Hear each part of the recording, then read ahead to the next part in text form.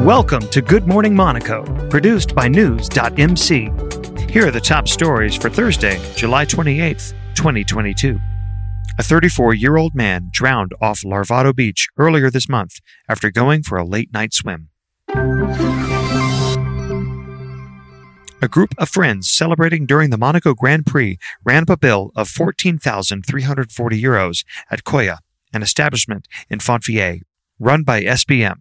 Monaco Criminal Court was told.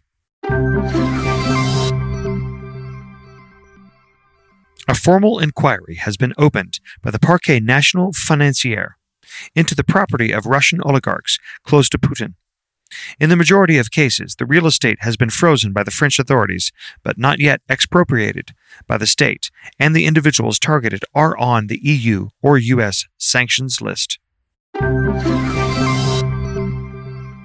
For their final friendly fixture of the 2022 preseason campaign, AS Monaco traveled to England to face off against Premier League side Southampton in St. Mary's Stadium on Wednesday, July 27th. Duly noted, an Afghan refugee has been arrested in Le Mans after stabbing two strangers. The victims are expected to survive. He is undergoing psychiatric evaluation. U.S. Secretary of State Blinken is going to speak to his counterpart, Lavrov, within the next few days. It will be their first conversation since the Russian invasion of Ukraine. On the agenda, Ukrainian grain exports and the release of American prisoners. Tonight in Monaco, James Blunt will perform at the Monte Carlo Summer Festival. The concert begins at 22:30. More info from SBM.